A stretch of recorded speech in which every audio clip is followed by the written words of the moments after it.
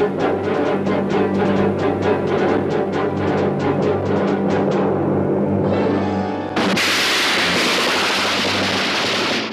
was the sixth attempt on the life of President de Gaulle. In desperation, the OAS terrorists hired a professional killer. His code name, the Jackal. This is a once-in-a-lifetime job. Whoever does it can never work again. How much do you want? $500,000. What? In cash. I'd like to know how you expect us to find $500,000 so quickly. A desperate plan. Nothing left to chance. Every chilling detail. Time to the second. How do you stop the Jackal? How do you stop the clock? Commissioner Berthier. We're in trouble on this one, since not even the OAS know who he is. Action Service can't destroy him. Territorial surveillance can't pick him up at the border because they don't know what he looks like. An unparalleled manhunt. A determined and relentless killer. Impossible to know. Impossible to stop. Every chilling moment of Frederick Forsyth's sensational book, brilliantly filmed by director Fred Zinnemann. He's vanished. I don't think we really ever had any idea what kind of man you've been pursuing. Excuse me. It's just occurred to me that we've got 2 days to catch the Jackal. Of course, liberation. That's what he's been waiting for. Step by step, with fascinating precision, the Jackal moves closer to the moment of kill, to the day of the Jackal. Transmission will start in 5 seconds from now. 5, 4, 3, 2, 1, in.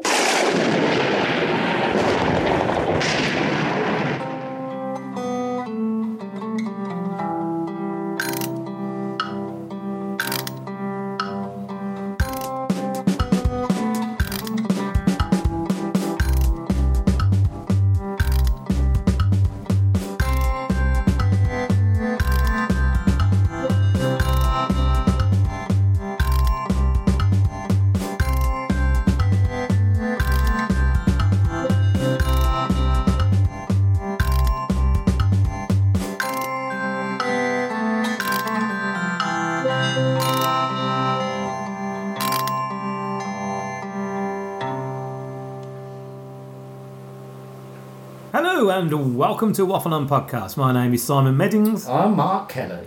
How are you? I'm all right, yeah. I've coming a bit closer now. You can come a bit closer. You know, I know, yeah. We've known each other since 1985. I know, yeah. COVID and all that shit. Really? No, not really. No, I don't want my big booming voice to like...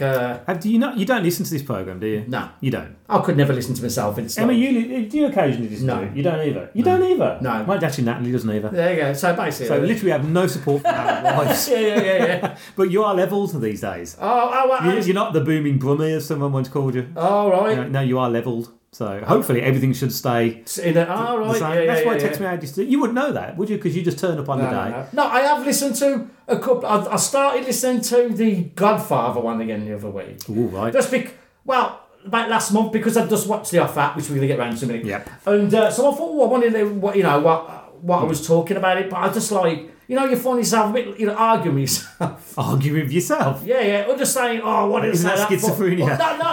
Not arguing about it like that. Just like what you say, thinking, I could have said that better. Or being self-critical, which is a lot. I know a lot of people are like that. It's a bit like when you come up with a really witty put down after someone has a go at you, and then it's like about 2 days later, you go up to the person and go, you idiot. No, I know what you mean. No, I just wondered if you was amazed by the amazing editing that I do these days. No, one thing I did notice, it was really smooth. Thanks very much. It's all right. Just putting it out there. I want some praise every day and again. Yeah. So you just swat it off. Well done. Thanks. Well done. That sounded very well done.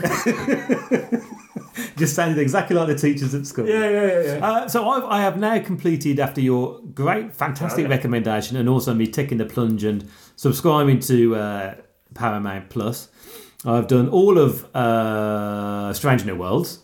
I've done all of the two Picards, which we'll talk about at the end of the series, and I have done the whole of The Offer. And I have to say, now That came out last year? Last year, yeah. So, I think he picked up 2 awards last year. People are talking about that should win all the awards. Is it viable for awards this year? I don't it's know. a Netflix thing. Streaming is really weird, isn't it? Yeah. What wins and what doesn't win, because if you talk about an ensemble cast, it can't be beaten. No way. It can't be beaten. And like the people who play the people, they're not sort of impressions, which is easy. They're sort of inhabit, like Brando in it. He does like that bit with the dinner table is amazing, isn't it? Where they start acting like the family. Yeah, that bit is amazing, isn't it? I think the thing with the James Caan character, his hair's a bit too Art Garfunkel. I know, but that is true. So but that's why he beats that bloke up really so bad. good. Now I didn't really know about that until the offer. Until that, yeah. But I tell you what really pleased me was seeing Lou Ferrigno. Yeah. Oh, the Incredible Hulk there playing Luca Brasi. Which was just, that is brilliant. And I mean, I know apart from the Luca Brasi character, I know that apart from Joe Colombo and also Joe Garzi. Joe Garlo. The other mafia guys in it are made up, aren't they? Yeah. Is it called Caesar? Like I said, there was a bloke called Caesar Benavato who was a really famous hitman at the time, and I think he was sort of based on him, but he was about 10 years later. Right. So, like I said, it's sort of... You've got to have a bit of artistic license, haven't you, to do it? Of course, I don't, but like I said, I'd like to read the Al Ruddy book. Yeah. It would be interesting, wouldn't it, to see how different... Obviously, because they made it for a TV show, didn't they? They had to make it a bit of jeopardy. Well, I didn't know until I have that habit of when I'm watching something, I end up going on bloody IMDb and Wiki, and I should just... That's the ultimate way of doing that, though, I ended up having to re-watch part of the episode and put my phone across the end. Not because I was bored, not at all. It's because I was there going, oh my God, I didn't know he did this and did this. And it weren't until I was reading up on Al Ruddy, and like we said earlier on in lunch, didn't we, that the thing is everyone knows about directors, everyone kind of these days now knows about writers, but you kind of forget about producers apart from the Broccoli family. Yeah. And it's not till you realise actually how much Al Ruddy and also Bob Evans has done, really. I mean, that's the best thing with that, because you forget that, like, in producer, the word is produce. Yeah. They make it. Yeah. They are working, and like the schedule and constant shit Al Ruddy had on him. Oh yeah. Trying to deal with the mob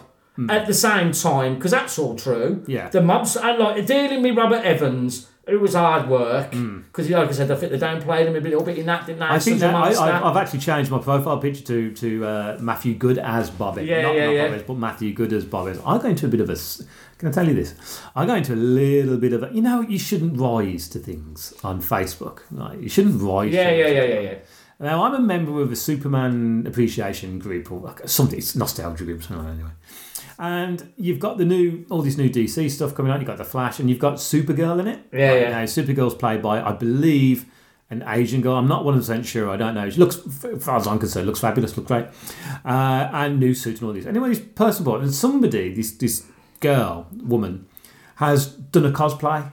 Oh. And I have to say, she's nailed the uniform. It's like an all-in-blue kind of ensemble with a big red S. And is it like a proper tone, not one of these overly sexualised cosplays? No, just breasts out. No. It's the same as what's in The Flash. Right. So it's exactly. And I honestly thought it was her. I didn't know. Anyway, this person went and goes, "Oh, fucking woke Supergirl," right? And a lot of people say, "What are you on about woke? It's not woke. It's just a cartoon character. You can do whatever you want." Of course you can. Nick Fury. Let's face it. Right? Yeah, no. So it's like, what the fuck are you on about? It doesn't matter. That. Anyway, I turn around and say, just grey and bland. And this guy didn't have a profile picture. So he had the grey picture. I'm like, yeah, a bit like your profile picture. Yeah. And I knew I shouldn't have gone down that street.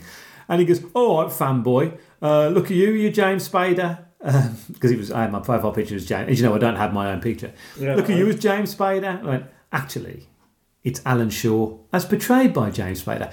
But give yourself a clap. And he did reply to it. Right. I can't believe you got involved in that. Normally I would just go... Normally I don't give a shit about it, because at the end of the day, comics are comics. Spider-Man the Multi-Universe is a classic example of how brilliant they can do it. Because it's multi-universe, so they can be any comic or whatever. It doesn't matter. And it's a comic book, for God's sake. He'll lose his sleep.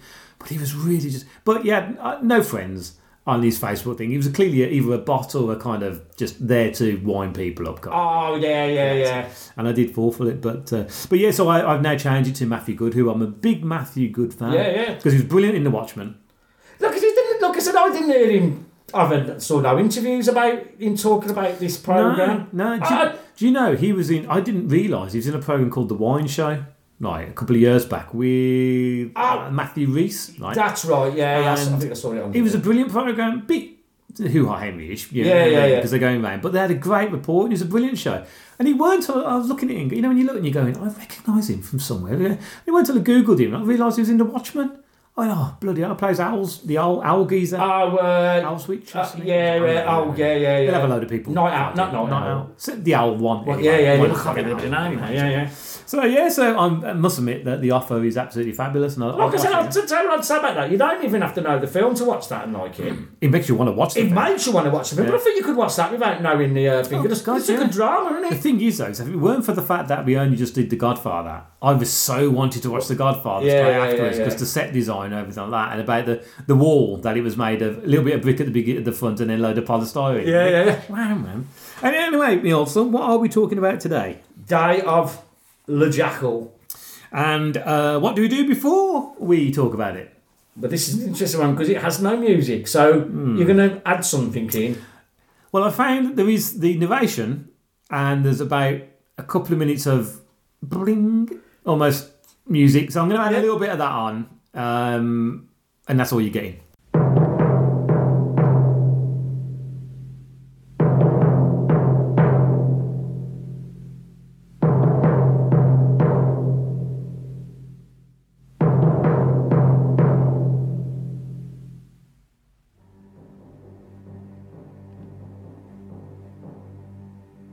August 1962 was a stormy time for France.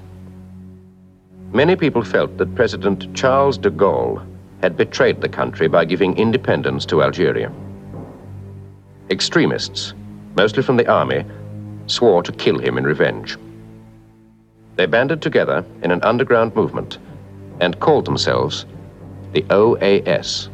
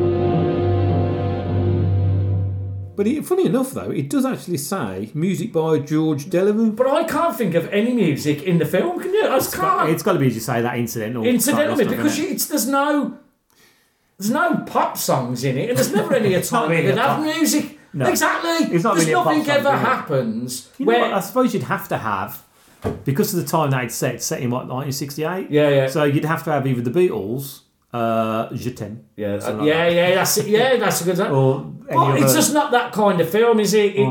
It's not that kind of film because I think... Anyway, we'll go through it again. You know what we should say, of course, we haven't mentioned that. This is part 2 of our 12-part yearly 50th anniversary plan. We should do a happy birthday to you over there, by the way. Who's now turned 50, you good lady. Yeah. So it's all coming towards an end, isn't it? It is, yeah. We're literally on the way down. Maybe let's wait to the end of the podcast before we start talking about death and decline. Yeah, funny that. We haven't had an email off Bob Kay for a while. Go by it. Okay, so this was directed by Fred Zinnemann. More about him in a bit. A screenplay by Kenneth Ross, based on The Day of the Jackal by Frederick Forsyth. Possibly one of the only films ever produced that is very much like the book. I'd like to read the book after watch this again. I'd like to see, because I don't know, I can't imagine what else would be in there. Maybe a bit more about him. Because you don't really know him, you don't know. It's just a bit of a time jump as well, because isn't it set a couple of years? Yeah, it has to be because of the president kind of thing. Yeah. Tell you what I want to read as well, just doing a waffle thing. Have you ever read Mario Puzo's The Godfather? No. You know what? I'm not a fan of fiction. Yeah, really, but you being a mob fan, I know loads of people have said very different. It's very different. Yeah. It's a lot more, like I said, it's like the thing, really. It's about a family, innit? Who just happen to be gangsters. That's how people get wrong with that film. Yeah. It's not about gangsters, it's about people who are just gangsters and the family unit. It's how he becomes a gangster. How he becomes that gangster, really, isn't it? And I think there's a lot more about the singer, isn't there, in it as well. And I think there's a lot more in Sicily as well. Yeah. Because as you said, they couldn't fucking afford it. It's amazing when they did it. It's only about 10 minutes, isn't it? Yeah, bada bing, bada boom. Yeah. Going back on. Yeah, so I'll have to have a look see if we can get hold of that book. Produced by John Wolfe, who I always thought was an acronym. Oh, I didn't know that was a real person. Because it always anything but the Wolf. But yeah. We'll get into the it's narrated by Barry Ingram, which I didn't know, which is what you'd have just heard. It was distributed by Universal Pictures and came out on the 16th of May, 1973. A nice running time of 142 minutes and made a box office of $16 million, which was pretty damn good. Now, Alfred Zinnemann, born the director, April the 29th, Kev's birthday, 1907, in Poland. Well, he's Rzeszów in Austria, Hungary, now Poland. He passed away March 14th, 1997, age 89 in London. Notable work for him, High Noon, From Here to Eternity, Bloody hell. Oklahoma, A Man of All Seasons, and Julia. My God, there's some big films in there, isn't it? It is, isn't it? And I'll tell you what the difference then. Like, directors then could do anything, couldn't they? Yeah. Like now, directors are like, I'm an action director. Look at them. They did everything, didn't they? They could just direct. Yeah, I mean, has John Woo ever done a cowboy film? I'm just thinking. Or a format from that kind From of shoot 'em up or action. Yeah. Has he? No, I don't think. I don't think so. Really, you think about Sergio Leone, really. I mean, Once Upon a Time in America is really just a cowboy film, but set in America. Yeah. When you think about it, it's a great film. Oh, it's got some brilliant fucking framing, that film. Yeah, it's so brilliant. long. I watched that really long one. They've got the 4.5 hour on Amazon. Yeah. Oh, have they? I've got the I watched it in 2 bits because even me, it's a great. But it's like should have been probably a TV show. That would have been a brilliant TV series. Yeah. But there's no need for a film to be that long. Even for me, it's like, yeah, I like it, but there's too much in it. Well, that's like with Tarantino about Once Upon a Time in Hollywood saying, do you think he's saying that because Once Upon a Time in... Oh, because you're listening to that thing and he talks about that, doesn't he? Yeah. I know it's about do it for myself, which is but he's forgets. You know, I text you when I was decorating my bathroom. How exciting, ladies and gentlemen! Yeah. And I text you to say I'm doing a you here. I'm arguing with Quentin Tarantino. Yeah. And what was I arguing about? What did I say to you on the message? It was about Dustin Hoffman. They were talking about not Dustin Hoffman. They were talking about Sam Peckinpah, weren't they? Yeah, he doesn't love Kosovo. No, I love Kosovo. You never know what. But the thing is, that's edited down. That so you don't know what the full conversations are. Because remember, these are all done. Yeah, a while ago, aren't they? They didn't mean a big group because he lives in Israel, don't he? Yeah. So I'd like someone said on one of them, why don't you put on the unedited? Oh yeah, but you can't do that. I mean, luckily we now have got this to a T where I hardly have to edit anything unless we go and say something, which normally a rant. Yeah, something like that. But yeah, anyway, let's go on to the cast. So Teddy Fox, Edward Fox as the Jackal, also known as Paul Duggan, and Perlinguist, nice. 13th of April 1937. He's still alive and going strong, aged 85. He's been acting since 1958. Now I haven't even put his films on it. It's true, mate. Because he's done all the British classic war films. You know, Bridge Too Far, and all that kind of stuff. And he is just a stunningly good actor. He's had a couple of kids, most notably Emilia Fox and Freddie Fox. Yeah, but I think he's amazing in this film. Oh yeah, God. He's amazing. Like I was watching this film thinking, I can't think of a better portrayal of a psychopath than Edward Fox in this film. Because he's not ranting and raving. Yeah. Right? When he does violence, he does the classic William Shatner chop, which must have been a big thing in the 70s. Can you just kill someone chopping them like that? I don't think so. I don't know, but he can. I don't think so. But I just think it's how they did violence then. They couldn't really show a lot, could they? No. So, but the way he's really polite all the while, he's really polite, but there's that bit where you do something against him and he just switches. Oh, yeah. To a right bastard with not 1 ounce of feeling. Yeah. Some of the killings he does are really horrible when you think about it. I mean, it's horrible. The guy who says, "Oh, you're going to have to give me some money because that," and he kills him, feeding him. The old lady who owns the house, though, she Does that? come in to get her bread out of the oven and he gives her a karate chop. And you think, oh, the woman is shagging her and strangles her. And then the guy bloke. Yeah, played by Anton Rogers. Yeah. And it's like, he's killing people, but it's all about business with him. Business. It is. The trouble is there's a... which is why this film is really good, is the fact you feel sorry for the Anton Rogers character. Because the fact that he deliberately went out to pick somebody up so he'd have a place to stay. So he went to that Turkish bath. And it was only because of the fact accidentally he went past the TV thing and said, oh, there was this news thing on, And then he called you on the news and he knows that he's going to have to kill him. And you do feel for him, you really do. And the same with the old lady. That I still don't quite understand why he killed her because he had the key. Yeah. And he still killed. But as you say, he does it with such finesse and such cold calculation. That's my kind of villain. He still comes across as somebody you'd like to meet. No, it's that weird thing. I don't know about you when you watch this film, right? I've said it loads of times, but every time I'm just one of these people. I kind of phrase this quite well now because people think I'm a lunatic. I always wanted the villain to get away with it. Yeah, absolutely. I sort of wanted him to do it, even though he's trying to kill De Gaulle. Come on, fucking kill him. Because you want him to get away with it. Not because it's real, just because I like his character, even though he's a bastard. And he is a bastard, but I like the way he's a bastard. It's hidden beneath this refinedness. And I like a villain like that a lot more than a, ranting fucking rave man. You know what I mean? Yeah, because that's easy to do. Well, you got no connection to that, have you? I mean, has there been a film where the villain, not some cheeky gangsters? Yeah, I'm not talking about gangster films. Like when you think at the end of Lock, Stock and Two Smoking Barrels, you can get them shotguns, right? They're not going to go anywhere, are they? But has there been a film where you have a character like the Edward Fox character, who's a nasty piece of work, you shouldn't like him, but you do, and he does get away with it?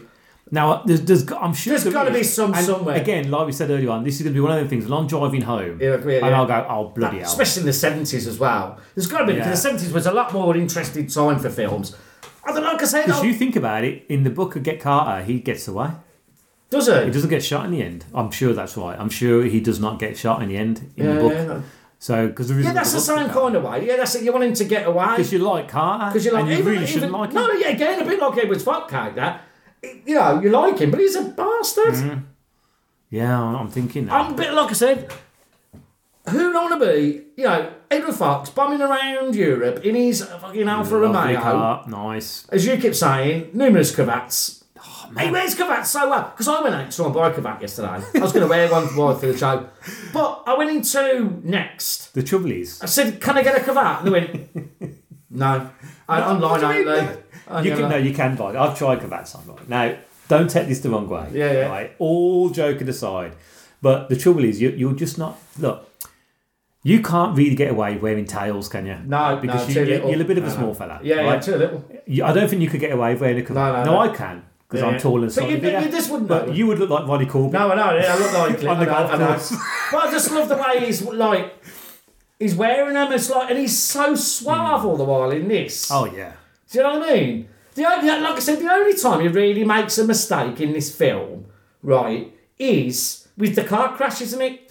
That and the decision. Because there's a decision when he's going there, yeah. Because he knows that, one, he's got money anyway, because they've given him half of the money.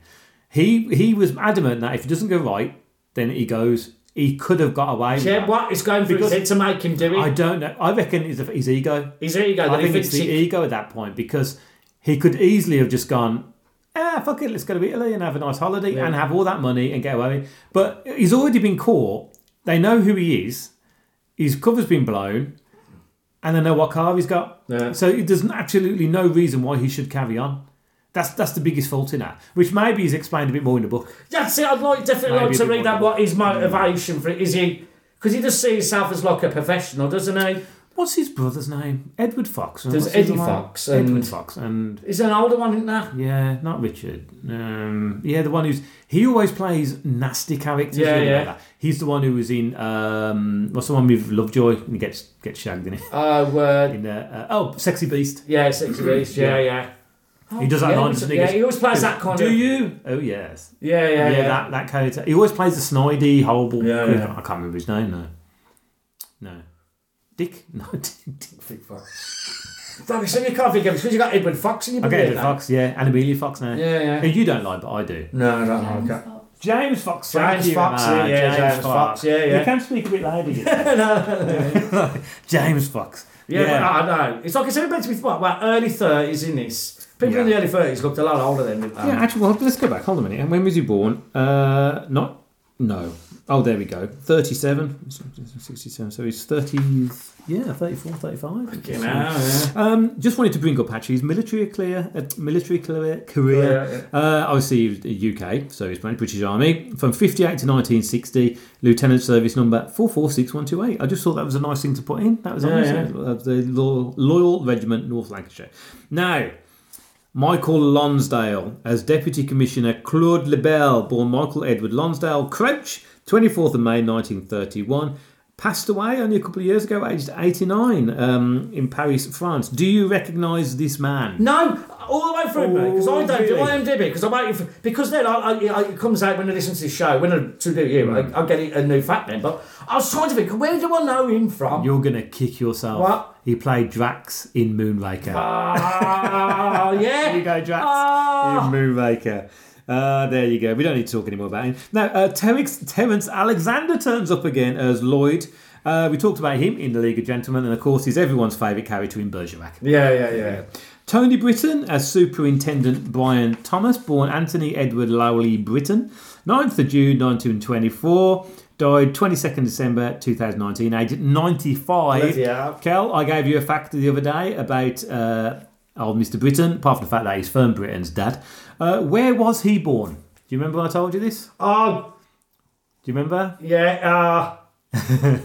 It's only a Monday. It's not a Thursday. No. Do you want me to say? Was it somewhere around his low, isn't it? Where is it? Yeah, he was born above the Trocadero pub That's it, the on Temple Trocadero. Street, That's Birmingham. mad, that is. That's so mad. With all the times we're going in, I mean, it's weird being born above a pub. We're just going to show how long that pub's been going, really. Derek Jacobi as Caron, born Derek George Jacobi, 22nd of October 1938. He's aged 84 and still working. The guy's been in so many things. We can't, but mainly Shakespeare, let's face it. Yeah. But he's still acting, still going. What a cracking bloke as well. But he looks very weird in this film, Derek Jacobi, because Derek Jacobi looks like Derek Jacobi as we know, right? He's always seems to have looked slightly old. Yeah. You think about when he was in Doctor Who, right? He played the Master in The Master Returns, right? He hasn't changed at all. Yet for some reason, he looks like he's been made up to look young in this film. Yeah, that's what's weird about it. It's very weird. But he does pull in a great performance. Cyril Cusack plays the gunsmith. Now, Cyril James Cusack, born 26th of November 1910 in Durban, in Natal, South Africa, passed away 2nd of October 1993, aged 82. The reason why I've deliberately put him in there is because he was the patriarch of the Cusack family. Most notably, Sinead Cusack and Neve Cusack, not John. Oh, right, yeah. Neve Cusack, who was in various British... Yeah. Most notably, Heartbeat. Oh, Maurice Denham as General Corbett. Now, there's something about Maurice Denham. The one thing that is strange about this film is not one person, apart from one person, speaks with a French accent in this film. I was going to say, I was getting on to let's talk about one of the big things in this film, accents. Accents. There's not. Some people are speaking like that, like Renee, like a hello. Other people, forget it. I don't speak English. It's really weird. Why? I wonder why that was done like that. I think it was done because you're meant to, you know they're French. Well, I suppose you're meant to know they're French, right? Why bother? So it's that kind of thing, isn't it, where it's like translation. It doesn't matter. But the only one who does speak in a French accent is Anton Rogers' character. Yeah. And he is probably like, French Fields, isn't it? French Fields, that's what I thought. I was straight away. I was thinking, oh God, this is a bit weird. Right, and that's what's weird about this, and that's what comes across a bit shambolic. But like you said, it's a film, it knows it doesn't matter, does it? Yeah, it doesn't. I mean, I'd rather. It's a bit like the Connery thing, isn't it? Hunt for Red October. Yeah. You know, he's playing a Russian submarine commander. Yet there's not a hint of a Russian accent. Yeah.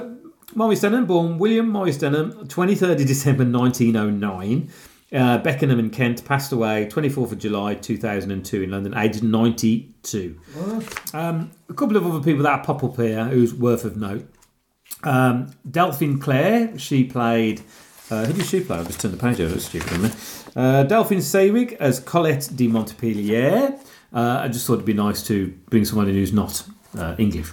Eric Porter, who's my favourite Moriarty. Yeah. I don't think we've covered him in any films, but he was born Eric Richard Porter on the 8th of April. He gets talented because that's the way he is, isn't he? And he's got that. He's the way he's kind of his stance. Yeah. You know, his positioning, very classic. Very evil as well, actually. He's got a very evil way about him. He passed away at 67, which is a bit of a shame.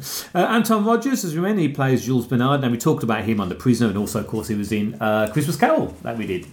And Donald Sinden turns up in here. Very briefly, he was born 9th of October 1923 in Plymouth, Devon. Clearly, he does not have a Plymouth accent at all. Passed away 12th of September 2014, aged 19. And because there's a Brummie accent in this, isn't there? Yes, that's Tony Britton. Yeah. Who's and it's Birmingham. really mad that it's like...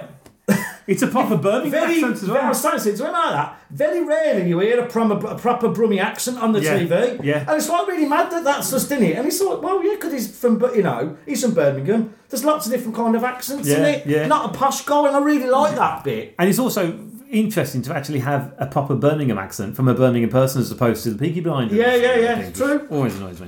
The last one, just going to throw up here, two others, sorry. Timothy West plays Commissioner Berthier, another man who has always looked the same. Always looked the same. He's still going, he's aged 88. Adrien Claire-Leglade as President Charles de Gaulle. You only see him briefly, but he's virtually a lookalike for Charles de Gaulle. Well, it's the front cover, and he's like, it's very weirdly. He's only turns his face once. And you never see him. Never seen him again. Yeah. And as a uncredited part is Edward Hardwick, who plays Watson in the Jeremy Brett Sherlock Holmes, who's at the end whose flat's being ramshacked.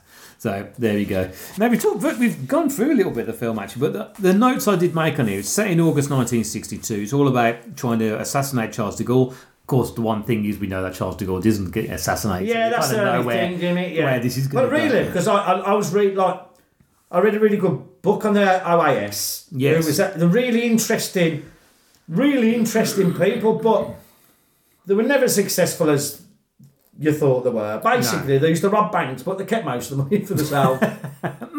Very Robin Hood of the day. Yeah. But they did plant a lot of bombs and stuff. But it was a strange thing that they were fighting for because the actual army wanted to get out of Algeria. But yeah, I suppose it was another one of those things, though. I suppose I'm trying. I don't want to compare it to Northern Ireland, but it's their It's sort of their Northern Ireland, isn't it? Really, where you get some people who don't want them to come out, and other people that do. So I suppose it's quite a.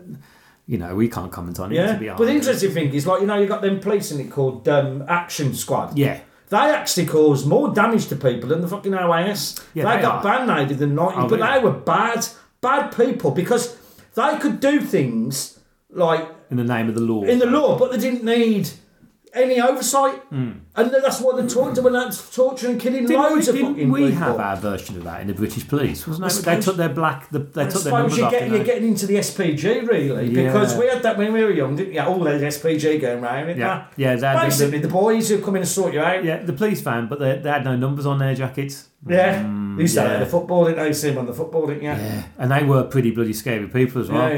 Yeah. But they still exist. I bet they don't. No, they become backup then, didn't they? Backup, yeah, we're getting backup. Backup. The one thing I said to you as well, I said, do you think this film was sponsored by Citroen cars? Yeah, but cars, no, I know. So cool in this, the cars are. I'm a big French car fan. I am. Have you ever been in a what's it called, the Citroen car that rises up and down? Yeah, it's super cool. C9 is it? Something like that? Somebody will know. Yeah. We should have asked Pete. I've been in the one in James Bond, the yellow one. The 2CB. Yeah. Been in one of them. I've never been in that one. Yeah. So cool they are. They are. Basically ahead of the time, really, with a hydraulic suspension. Apparently, though, they can make you feel really seasick. All right. That was one of their downfalls, that they can make you feel quite seasick. But it's one of the things that if you like boat, like you like your boats. Yeah. Oh, well, I've got to tell you this thing I watched. Sorry, a waffle. If you're going to talk about Below Decks, you're with the right person here, because everyone watches every series. This is the first time I saw it, right? And it was the newest episode on there. The only reason why I watched it was because the cover of it was the chef cooking, and I thought, oh, this must be interesting, a cooking program on a ship. And it weren't. It was like really shitty Love Island. I ended up, both me and my daughter, Love Island. hooked hooked all the way through. Who was? Have you been watching Warship, by the way? I've got them recorded. I'm going to do them all. Oh, I am going to do them. I've got them recorded. Such a shame about the one guy. You know when you're rooting for someone, and they let you down. Yeah. Anyway, let's go on. Yeah, but the cars, that bit where they pull up, where at the beginning, where they're trying to assassinate. Yes, and they all pull down on their black cars. Super fucking cool. Oh, they are. I like 60s cars. I know people go to Italy, but I like French stuff. I do. I love Alpines and all. I bloody love them. I love the little vans that they're doing it. I love them. Although the thing is, though, nowadays you see those vans everywhere, don't they? Because they've been actually made into coffee shops and pizza shops and all that kind of stuff. Obviously, we see Teddy's fine. I've put very English speaking, as we mentioned. Virtually everybody in this film speaks English. The deal's for $500,000. I wonder how much $500,000 was in 1962. It's got to be around about 20-odd million, maybe. Yeah. Do you reckon? That's a lot of money. So that's a lot of banks to rob. Yeah. And like the thing is, when the payoff being at the end, it's like all that security. It's like you think someone. Look, wait, there's windows up there. Should we maybe put some police up there? Yeah, I know. They're at the bottom going arresting blokes for having fags. But there's like a window and there. I'm not being funny. In France, I don't know if it's still the same now because I one place I have never been to France. I can't remember if I've been to France, but they like their gitans, and it's literally like turning around saying you can't have a coffee and a baguette, isn't it? Really, it's like every French person, especially in this time, smokes, drinks wine, coffee, baguettes. I put cravat in big letters. Now, when you get to Paul Oliver Duggan, now you know when he steals the passport, right? Because of that scene. The British Passport Service changed their whole way of doing the passports. Oh, right. Because you could do that then. You could literally just do that, just nick it and off you go. Whee, stick a photograph off you go. Such easier days. Well, the interesting thing about his character in this, isn't it, right? Because his proper name, it's that Calthorpe, isn't it? Yeah. Until the end payoff and you realise he's not Calthorpe. He's not Calthorpe. That's Edward Hardwick. Who the fuck is he then? You don't know. You don't know. Has he done that? Because I said at the beginning... he was like a sales rep for and he thought he's made that up, and then that Calthorpe bloke come in. So he must have been that. So who is he? Where? Well, that's what's interesting. That is what's really good about it. You don't know. You think you know all the way through who he is until Edward Hardwick turns up and goes, "What are you doing in my flat?" Yeah. Because I'm Calthorpe. Yeah. And you think, "Oh, let's go to the station." I'll be really pissed off because I've always hated that. Right, when police go and raid your house or something like that, is there any need to smash the cupboards and all that? I know. You go, hold on a minute. Yeah. Because you got the wrong person. Yeah. It's like I saw a video of someone a police banging on the door, and they had the what does Natalie call it? It's his thing. It's the red doorbell. You know what the red doorbell is? No. The red doorbell is the smashing hammer. Oh right, yeah. They call it the red doorbell. And they were going to smash this person's house in. And he was going, this is in America, right? And he goes, I'm not letting you in, you scare me. He goes, no, I'm going to let you in because you owe all this money to this we're the debt collectors, the police have been brought in. And he goes, well, read out your information, read it out. And he goes, number 44 is next door, you idiot. Yeah. They were going to go in, smash the door in. Because that kind of thing, they love it, because I always think, you might as well just ask them, Yeah. Listen, we're going to smash your house up, but just tell us where the stuff is. Just tell us where it is. And get out of the way. You're an idiot if you're a criminal ever having anything illegal in your house anyway. This is the thing I don't get. Stupid. Right? As you know, I'm a sucker for motorway cops or something like that. They pull out, and they know all the drug dealers are, right? They pull them over. I don't quite get why they have wads and wads of £20 notes in plastic bags. Can somebody tell me? Why would you do that? Why would you drive around with 20 grand in notes wrapped up and then in a plastic bag? Surely there's somewhere where you can put dig it in your garden. Exactly. They say never have the illegal contraband and the money together ever. No. Because if they put them together, they know where it's from. This is a intellectual broadcast. Information for any want-to-be drug dealers out there. Great bit when he's doing the key. Did you notice something when he gets the key printed? What does he do? Do you remember? No. He wipes the key on his bottom lip and top lip. What's that? Because that's natural oil, and that stops the key from sticking to the clay. I did not. That's an amazing little thing, there isn't you it? go. That's my fact for you. I wonder where he got them. There must have been someone who knew how to do that stuff, because the crime stuff's quite good, isn't it? Oh yeah, that's how you do it when you do that. Because if you used to stick a cold key into that, it's going to stick, isn't it? And you're not going to get the pop. So that's why he puts natural oil on it. The gun that he wants made, I think I told you this before, didn't I? That gun is a real working gun. That's mad. It's in the museum in France, and it's also been held by the British military service. It's an amazing thing, isn't it? And also love the design of how he puts the gun in that, his crutch. The old style crutch where he gets it in there, the aluminium tubing and all that. This is what I like about as well. That bit is what the God Awful one with Bruce Willis ruins. Because that bit, it's like Seymour Hoffman who makes the gun for him. Oh, is it really? Yeah.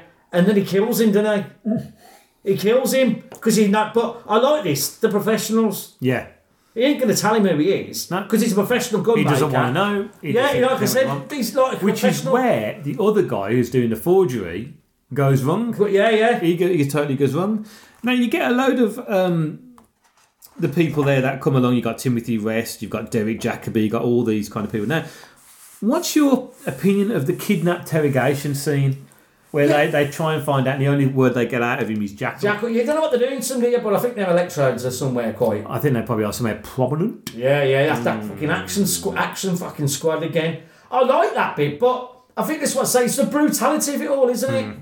You know what I mean? They're as bad as what he's trying, but in the end, the police are as bad as... Well, not as bad. No. But, that like I said... Well, I think they are, There's a kidnapping, they're kidnapping someone. Yeah. And remember, it's from a different country. Yeah. Because they're in Italy, aren't they, the OAS? At the the OAS in Italy. They kidnap him, they interrogate him, and I think what balances that scene in the... Look at your cat there giving a wave. Yeah. What balances... That was very weird.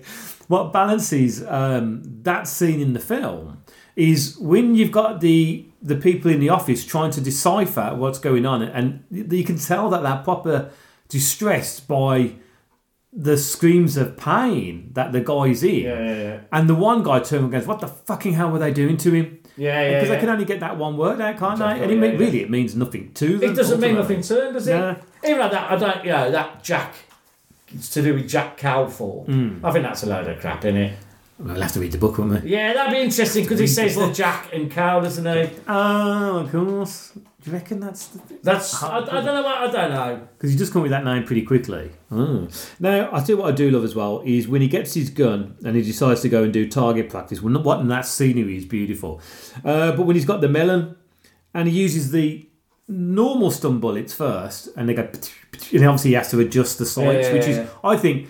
He's so good because you never really get to see that in any kind of Hitman thing. You have to zero in on it. You have to zero in on it. You have to get the thing. I've probably in Sniper maybe or something, but I've never seen that film. But that you do have to do that. But when he puts the proper bullet that he's going to use, my God, that melon goes bloody good, doesn't it? I mean, whether that actually was a bullet or it was just like an explosive, I don't know. But in like John Woo films, all his characters always have explosive bullets. That's why everything blows up, and Tarantino's a big fan of it. It's like, bloody hell, it's bad enough. You had a bullet in, you have an explosive bullet. Yeah, explosive bullet. Now, this is something that we never get to see anymore at all, right? Never going to happen again. Is when the Terence Alexander character, as I put in brackets, Bergerac, walks to number 10 down. I think it was him who walks to number 10 down. I was going to say that same thing. What a different bloody time. And you remember then, the IRA were blowing the shit out of them. And just walk past, you could just go for a walk down. Now, presumably, the wire police, who normally would be standing there. It's like that. You just walk down. Now, I was thinking, is that a set? But it isn't a set. It is actually 10 down. I don't know when it must have been to do with the IRA why they shut. That's got to have been in it.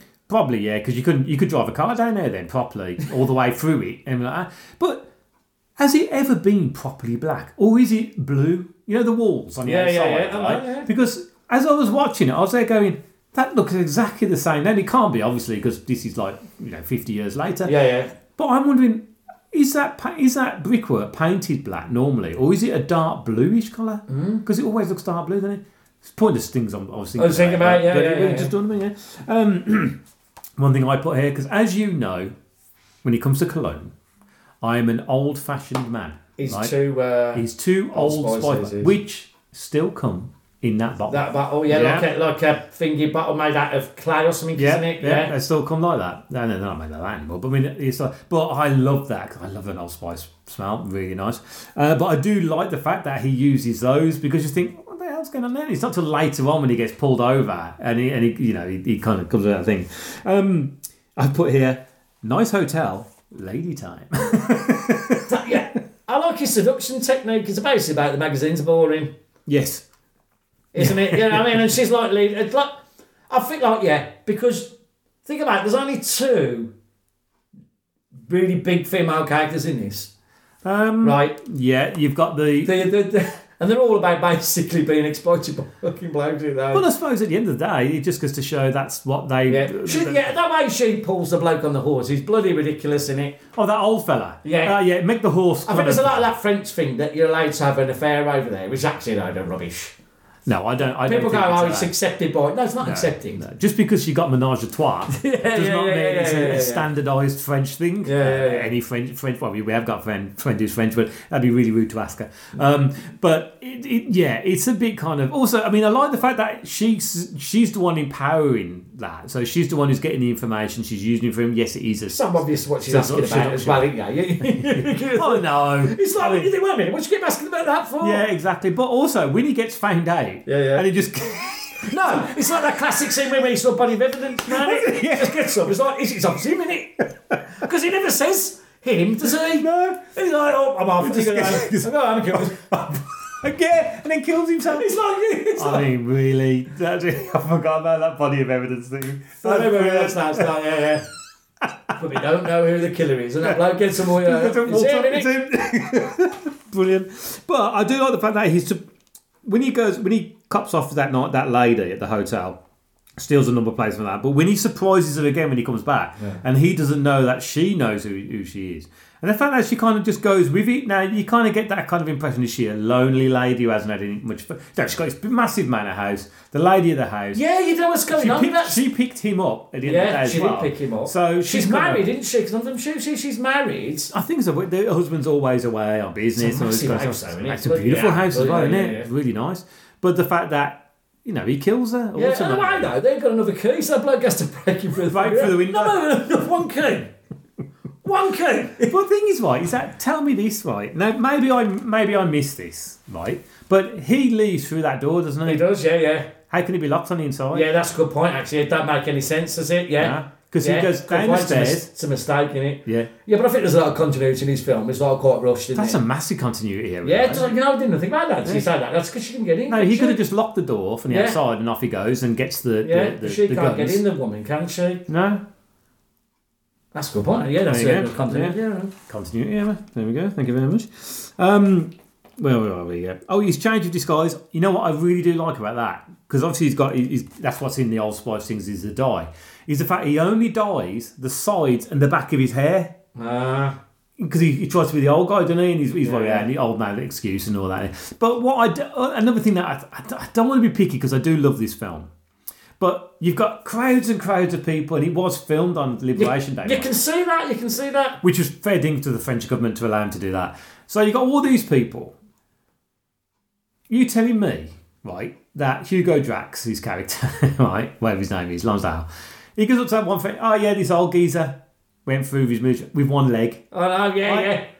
All of the people everywhere. You're telling me that he automatically assumes that's going to be the case. Like I said, I think in the film there's like quick wrap up. We've got to wrap this up. Yeah. There's a lot quick because there must have been a longer bit with that because you're right. I would know that from a war veteran with one leg. Yeah, exactly. Do you know what I mean? Like, lots of veterans are all around watching it with one leg. Yeah, with one leg. They've all been in, that kind of stuff. I mean, we've kind of skipped a little bit there. We've obviously the Turkish bastard with Anton Rogers, with a nice little beard there.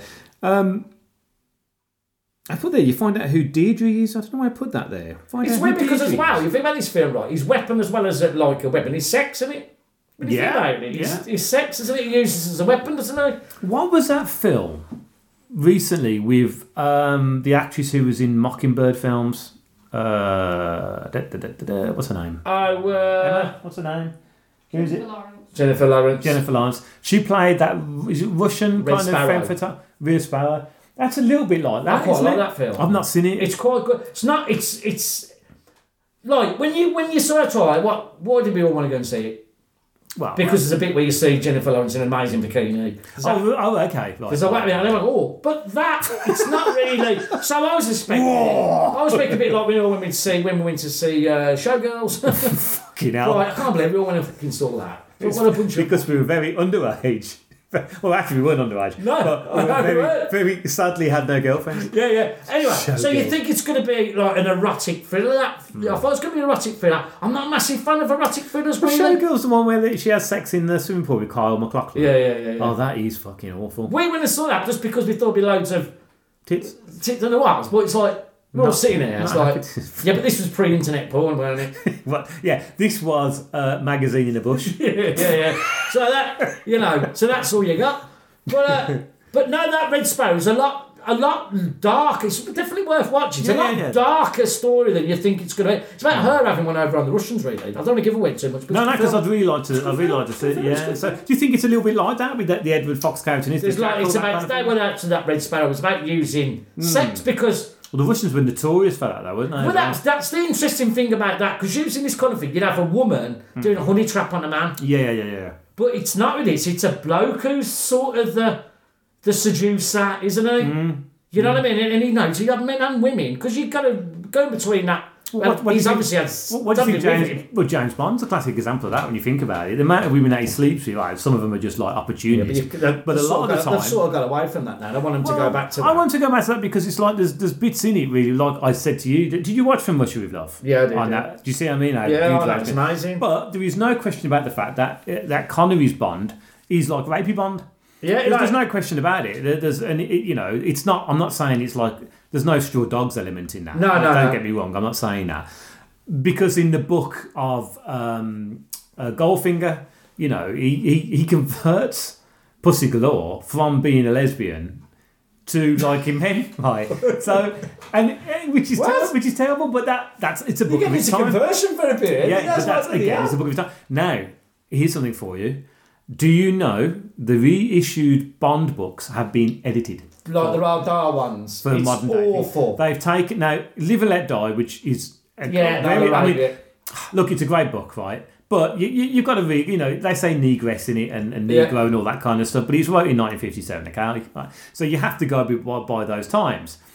And I'm sure any person of colour or black man or black woman who likes Bond, who reads these books, doesn't give a shit at the end of the day. Yeah. But they've changed them all. There's loads of stuff that's changed on it. Like they don't say that. They'll say like, oh, it's a black man walks into the thing. Like, okay, slightly if you're really offended, but I don't think many people are. No. But obviously in Goldfinger in the film, right, Pussy Galore is gay. She's gay now, and he has a tussle in the hay with her. Tries to cover it. Now, that's, again, rapey Bond, right? Because there's no consent there whatsoever. No consent. And then when he does end up sleeping with her, it's still not consent, but then, of course, he works his way in there. So he does do that. But in the book, it's really, really prominent. So that's what Bond does. He needs to get his information, doesn't he? They do need to go back to that. They need to go back to Nasty Bond, and fair play to Phoebe Waller-Bridge. You can still have funny. Because she got that nasty edge, isn't it? That's the point. He's a murderer, for God's sake. He's a killer. But the thing is, she turned around. I think we said this on the podcast before, but she turned around, and when she was brought in to kind of build out the female characters in the film, because they needed it, because it was two blokes writing the bloody thing. A load of people was really worried that she was going to be fucking around with Bond. She went, no, Bond's a bastard. Yeah. Don't take that away, because all the other characters around Bond, they're the ones who levy the film up. You want him to be a bastard. You want him to be a nasty piece of work. You want him to be sarcastic and a womanizer and a killer. They touch it briefly on the one with your man from with the strange teeth, big guy. He was in that film where he also played a killer. The French guy, is he French or Belgium? Fabien Barthez. Yeah. Where he goes, he puts his hands on Bond's leg, and Bond goes, "What makes you think this is the first time?" And that's a wonderful bit, because you would do that. You would do that. You know what I mean? It's brilliant. Bring more of that back, please. As we go, yeah. So Liberation Day, he kills the nice old lady, as we talked earlier on. No need. Absolutely no need. But I suppose that's why he does it to further his. Because this is the point. He must know deep down he's not going to get away with it. I think at that point, I think he knows he's not going to. Or he'll get away with it, but not get away. Also, considering how professional he is to miss like he does. Loads of people say that there's no way he'd have that big miss like that. No, because for a start, he was clearly aiming for the top of his head, which he wouldn't do for a start. And you think, well, the power of that bullet. Oh, explosive. Would you go for a headshot? Yeah, I don't think you'd need to, would you? You just go for the hard shot because it'll blow this bloody chest out, and you're not going to survive it anyway. So but that was just, I think it was like, I'd probably just give it. Like I said, I do want to read the book because I want to know how the book. Like, if there's any waffle on community out there who've read the book, because I know we've got a few people who really like this film, like, because we grew up with it. Yeah. Tell us how different the book is. Is it a lot different, especially the end stuff? I'm really interested in the end stuff. Yeah, no, our mate Jonathan Dawes, I think has read the book. He's a big fan of the book, so hopefully Jonathan can let us know, or he can let you know. Oh, yeah, and then find out, because I know Jonathan did put on his actually read your comment. Did he send you loads of stuff? He was telling me about it. Did he send you some stuff about Bond? No, has he got Bond information stuff? I'm not going to. Jonathan, I'll probably know it. Yeah. I do know my Bond. But he's somebody who he does like his facts, and he said Jonathan's Bonds and Holmes, is he? Is it not? I must admit, I need some more Holmes. I thought Robert Downey Jr. was going to do another Holmes. What's happened to that? I really like them films. I really like them because it's fun. Yeah, that's what you want, isn't it? Yeah. Anyway. He gets killed now. So do you like the way? I quite like the way he gets killed in this because he goes to reload. No, I love it. It's like really, it's like an MP40 Second World War machine gun. But it gives off like a little burst, like a burst, and it goes up the bloody. It's amazing, isn't it? There's no way you do that, Terry, because they've said that. I watched the really good Mythbusters about shotguns. If you got hit from a full-on, would you black and said no, you wouldn't? No, gun could do that. It's because one of the few films that actually get a gunshot right is The Departed. You know, in the lift scene. Where you go, and he just drops down. You don't move back. You're dead, yeah. It's not that. Yeah, you're probably hit by a cannon or something. You might move back. I think it'd just go through you, though, wouldn't it? Yeah. No, you don't get thrown back like that. Also, if that's the case of you getting thrown back like that, what's the recoil on the gun? Yeah, that's it. That's right. And that gun cannot give you that kind of recoil. But I do like the fact that the way he gets killed, and it's very sort of like, end of story. There's no sort of like, Yeah. But then he comes, then you find out who, as you say, who Edward Hardwicke is when he comes in. And at the end of the question is, well, who is the Jackal? Who is the Jackal? And I love the fact that it's that. There's another thing I really like about this film when you watch it. Just like the messy nature of the film. I was saying this to Emma, like that everything in films now, everyone's perfect. Everyone's either an ex-model, because this is the way they've gone it now. Yeah. I like Chris Pine as an actor. But he's all these people like Brad, but there's good-looking people. Everyone's really, everyone's so perfect with perfect teeth, and all the men are built now, aren't every bloke in everything. Hemsworth. Yeah. Where everyone's a bit shambolic and a bit messy. Everyone's a little bit fat, a little bit bald. Not all the teeth are and I like that. 70s they just did that a lot, didn't they? Well, we still do it because British actors still have those kind of teeth. Yeah. Unless you're Ryland, but he's a presenter.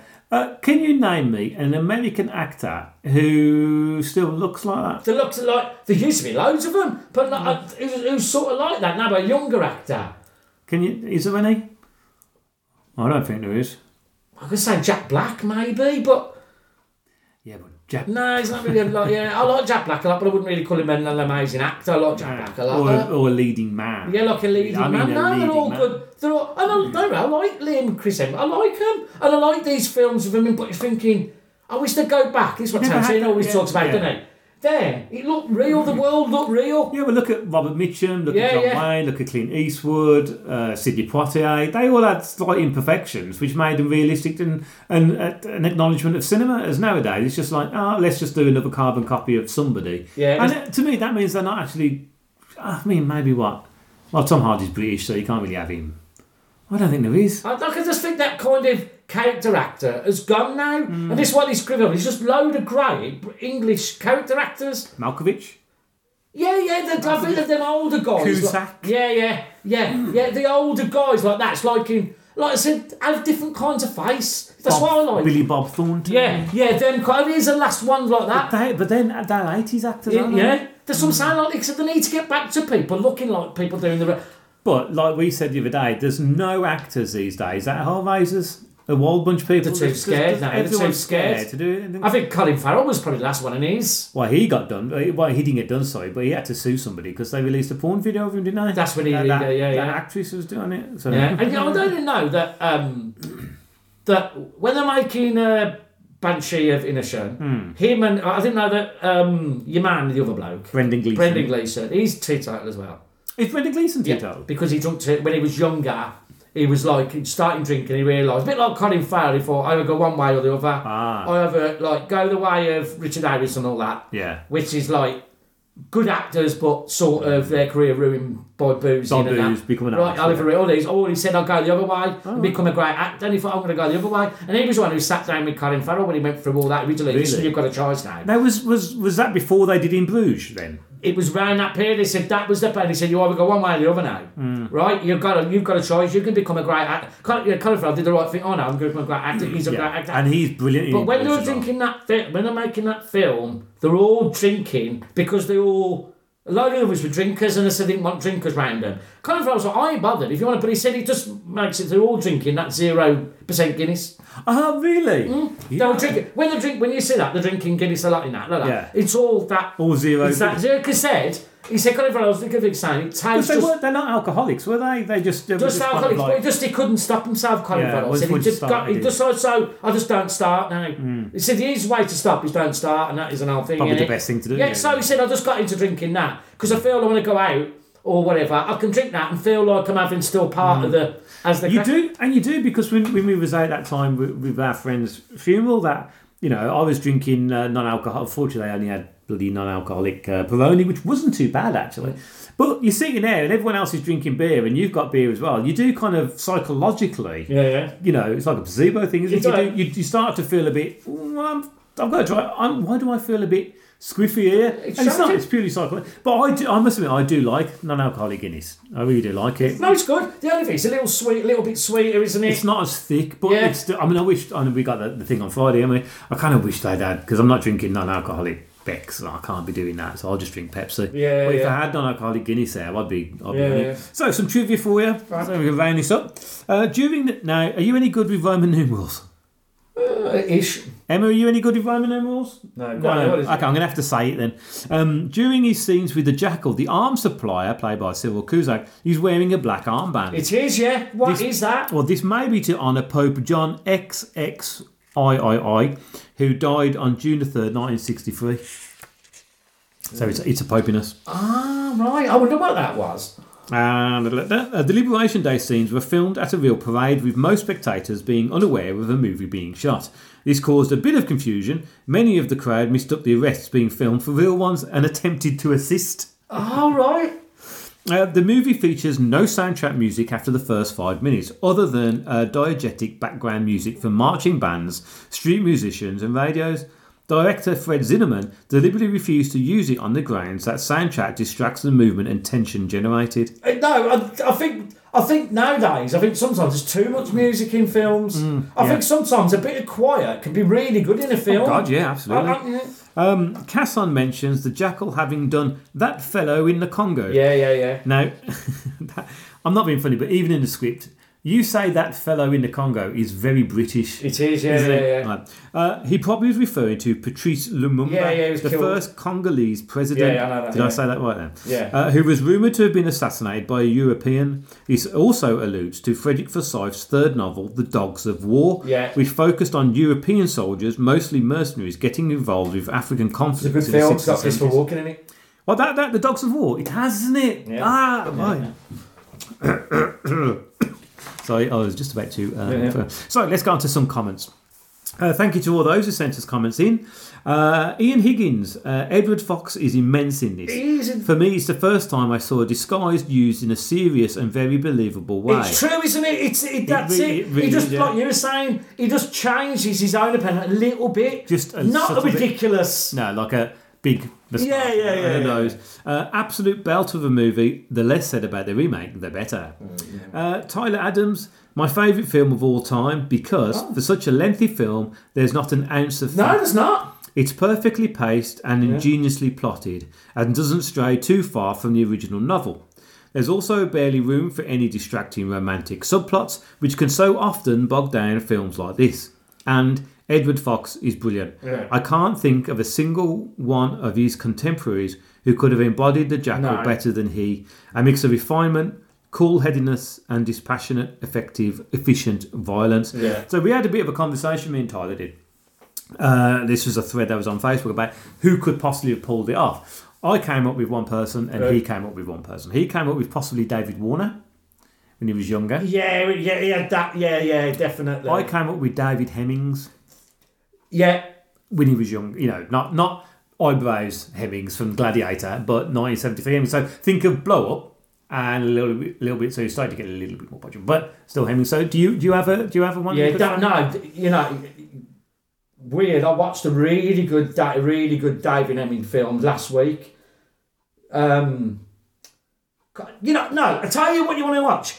Remember I kept saying about the film The Squeeze? Yes.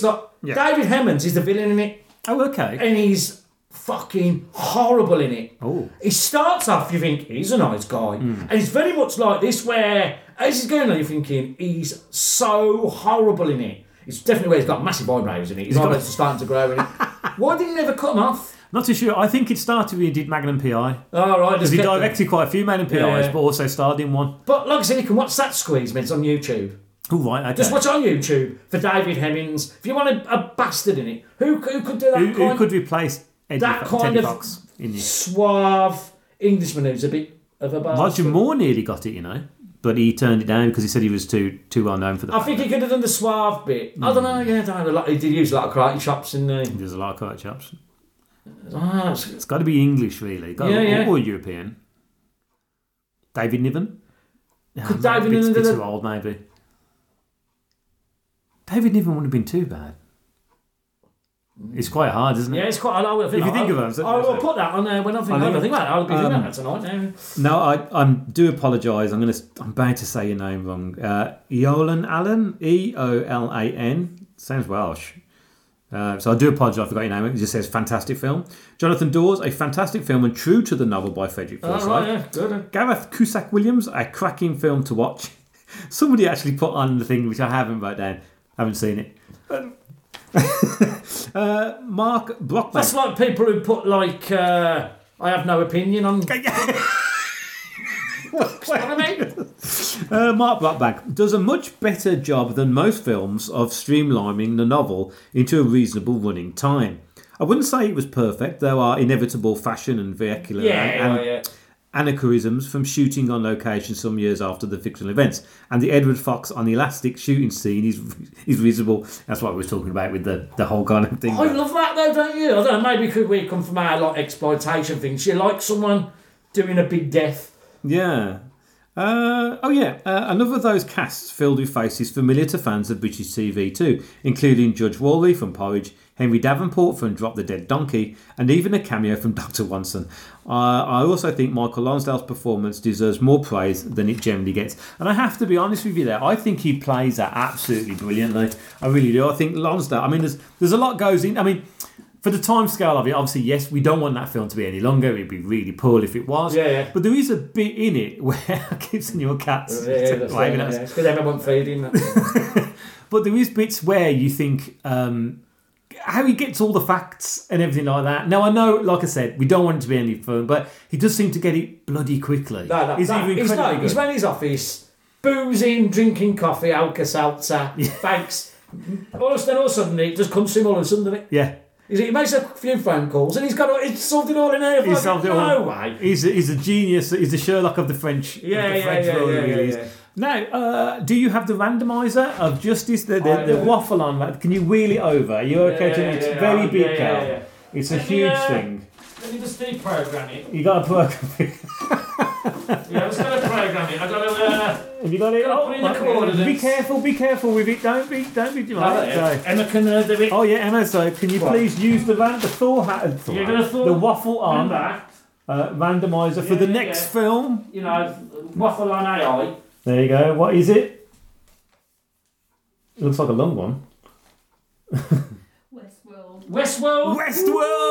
Get me talking about Yul Brynner for up 10 hours. That's it. Are you going to be alright with that? Can you cope? We've gained. I love Yul Brynner, so I love Yul Brynner. Are you going to see what's that film that he did, the musical one, The King and I? I watched it at Christmas. They're doing the theatre version of it. Oh, wow. King and I, yeah. Oh, I love the songs in it. It's a really weird film. It's a bit weird. I'm going through that thing, man. I'm watching all films that I've never Never seen it? Like he said, my next one is Sound of Music. I've never seen The Sound of Music. I've never seen it, you know. But it's like, I need to watch it because it's an important thing. I love Christopher Plummer, right? Well, I mean, cinematic-wise, and the it's songs, fabulous. But I don't know. I don't know if I'm going to like the film. I just want to watch it. I just want to. Well, on a lovely screen like you got, it is beautiful to watch. I must admit, it really is. I've seen it. You know, I don't think I've ever seen it all the way through. It's a bit like Grease. I've never seen Grease all the way through because it's just always on. I like Grease a lot. Yeah. I need to watch Grease. Well, it's good. It's a good film. You know, you got to think about it. They're all dead. You know that thing. They're all dead. Oh, with the car goes up in the sky. But that's the thing. You see, I've seen the beginning and I've seen the end. I've never seen the middle bit. Doesn't someone get pregnant in it? So I'm not too sure. I keep getting mixed up with Dirty Dancing. It's a bit weird. Yeah, so our next podcast is going to be Westworld. So, again, if you want to send us comments, all the email address will be up in a bit from our friend Jen. And you can join us on Facebook if you want to. I understand if you don't. Social media is shit.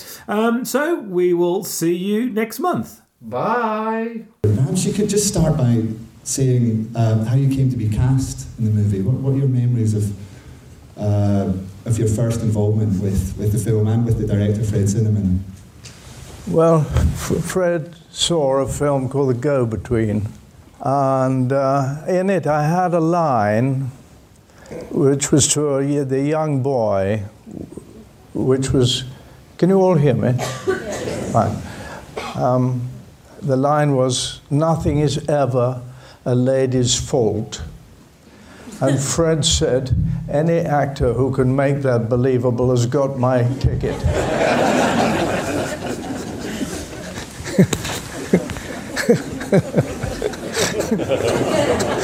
That was how I was cast.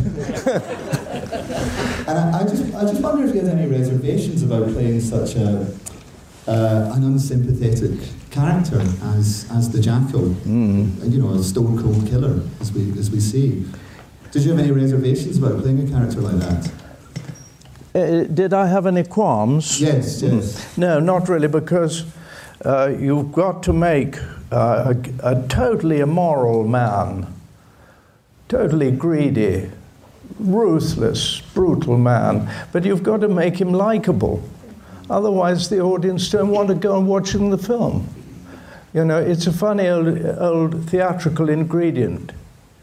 You've even got to feel quite sorry for him at the end that he missed. He was a wonderful director, Fred, and quite rightly very demanding. But every actor had to arrive on the set in their part. And as you saw from the film, there are not many words in it. It's all to do with feeling. And I always thought, it's the feeling of the man that is the important thing. And I don't know how you do that. You just think about it a lot. Fred wanted me to play the part always. It took over 6 months to convince Americans. They were never convinced anyway. And all sorts of people came over to see him and audition. You know, people like Redford and the big boys of the time, Nicholson, I think. They all wanted to play the part, but bless his dear, dear, dear heart, he stood out for me. When I saw the film originally, I felt certain that you were going to be cast in the role of 007 sooner or later. Were you ever approached? Never. Never, no. No, I think I was a bit too sort of lightweight. I think they wanted lots of hair on the chest. Yes, Talking of being lightweight, did you have to lose a lot of weight for the part? Because you look very fit. Seem to be pretty... No, I was younger. No, I didn't. I used to swim. There's a wonderful swimming pool in Paris, which is open air. So I used to swim all the time because I knew that really the look of the man, the physical look of him, had to be right. Fred Forsyth wrote the book in 6 weeks. I was wondering whether he got involved on the set or whether you ever saw him on the set. I did occasionally. Fred Zinnemann wasn't very keen on having anybody who didn't who wasn't integral to the film on the set. So visitors weren't terribly welcome, and that included old Freddie Forsyth too. But he did arrive one day, and he said, "Come on, we're going to have a drink in a bar I know, and near the Place de la Madeleine." And he said, "You'll be surprised who you meet here," and it was full of hookers. The film is set in 1963. Yeah. And there's the kind of the Kennedy assassination, I think, is the shadow of the Kennedy assassination is sort of hanging over the events in the movie. So was that consciously something? Was that something that you talked about on set? Was that something that Fred was aware of? It's hard not to be, I guess. No, he never talked about anything in working hours except the work. Never. And he wouldn't allow anything to go on except the job. I was wondering if you can watch the film now, or have you seen it too many times? I didn't watch it tonight except at the end, but I'd seen it about 2 months ago in a club in Edinburgh and was really pleased to think that it actually holds its head up. I'm glad you think so. It's a great feeling. It's not really due to me. I had a lovely part in it. But if you think of so many other, and I'm not being sort of coy, but there's so many other wonderful people. Think of Michelle Lonsdale's performance. It's a terrific performance. And there are, of course, many others. But what goes on for the making of a film like that? There's so many expert people are involved. And, you know, nobody ever hears about them. But that's what makes a film, really. All that input. Did Fredson discuss with you beforehand that there wouldn't be any music in the film? Because it does seem to focus the audience's attention on your character for looking for emotional. Well, I think that's a good point. He only used what he thought was necessary. And, you know, every scene, every take we did, he knew that there had to be a movement within even a little scene so that the story was moving on all the time. And anything that prevented that, and I think a lot of music does prevent that because it's a distraction. But that's only a very great filmmaker can do that. Ah, yes. Just going back to the clothes, were you allowed to keep the wardrobe? Yes, quite a lot I wear now. It's an awful actor's trick. If you see something you really like, you take it off the peg. How long did it take to make? 5 months shooting. But the preparation probably, in my case, 8 months before. In Fred's case, probably 2 years before. Post-production would then be editing, and all of that would be another, 3 months maybe. And when you mentioned your 8 months of preparation, what did that involve?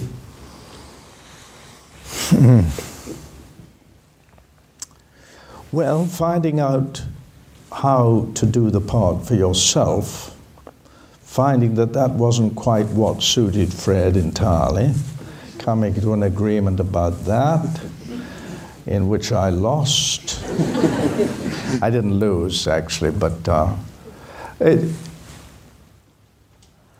don't know what it is. It's sort of going to work, and you can't do it just like that. Yeah.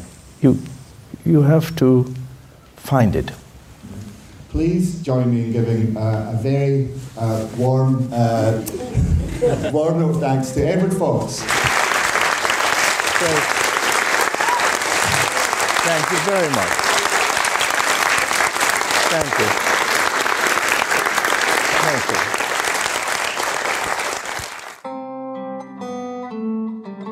you. You've been listening to Waffle On. If you'd like to get in touch or join the mailing list, you can by emailing the guys at waffleonpodcast@gmail.com. You can also have some waffly fun by joining their Facebook page. Simply type in Waffle On Podcast in the search bar, and away you go.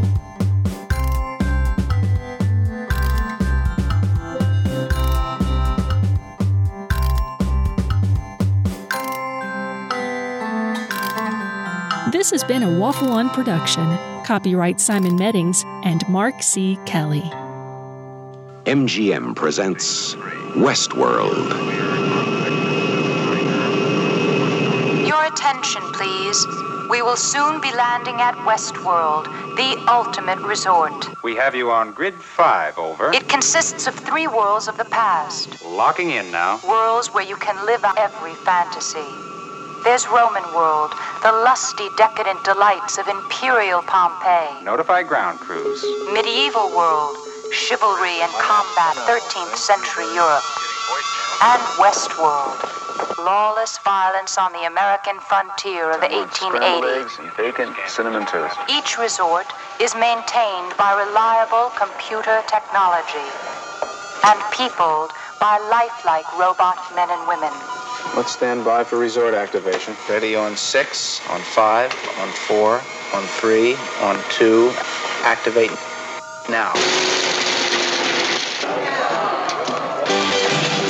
Our robots are programmed to provide you with an unforgettable vacation. Dinner at 7, breakfast at 6:30. Get lunch on your own. Don't look like much here, but we have everything. You mean to tell me he's a robot? What'll it be? Vodka martini on the rocks with a twist of lemon. Very dry, please. Just give him whiskey. He's new in town. Many elements of the Delos Resort are potentially dangerous. That's part of the appeal. Go on. You say something, boy. Kill him. Your move.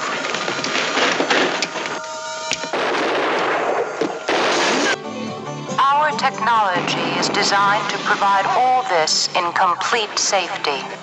In Westworld, frustrations find release.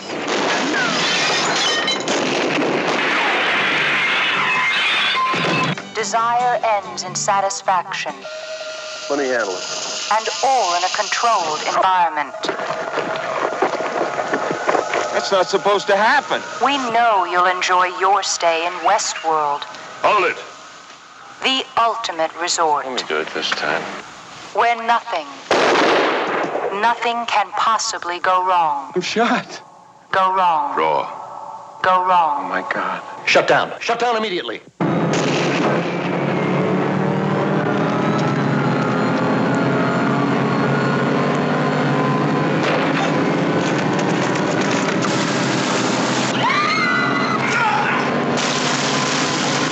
Westworld from MGM, starring Yul Brynner, Richard Benjamin, and James Brolin.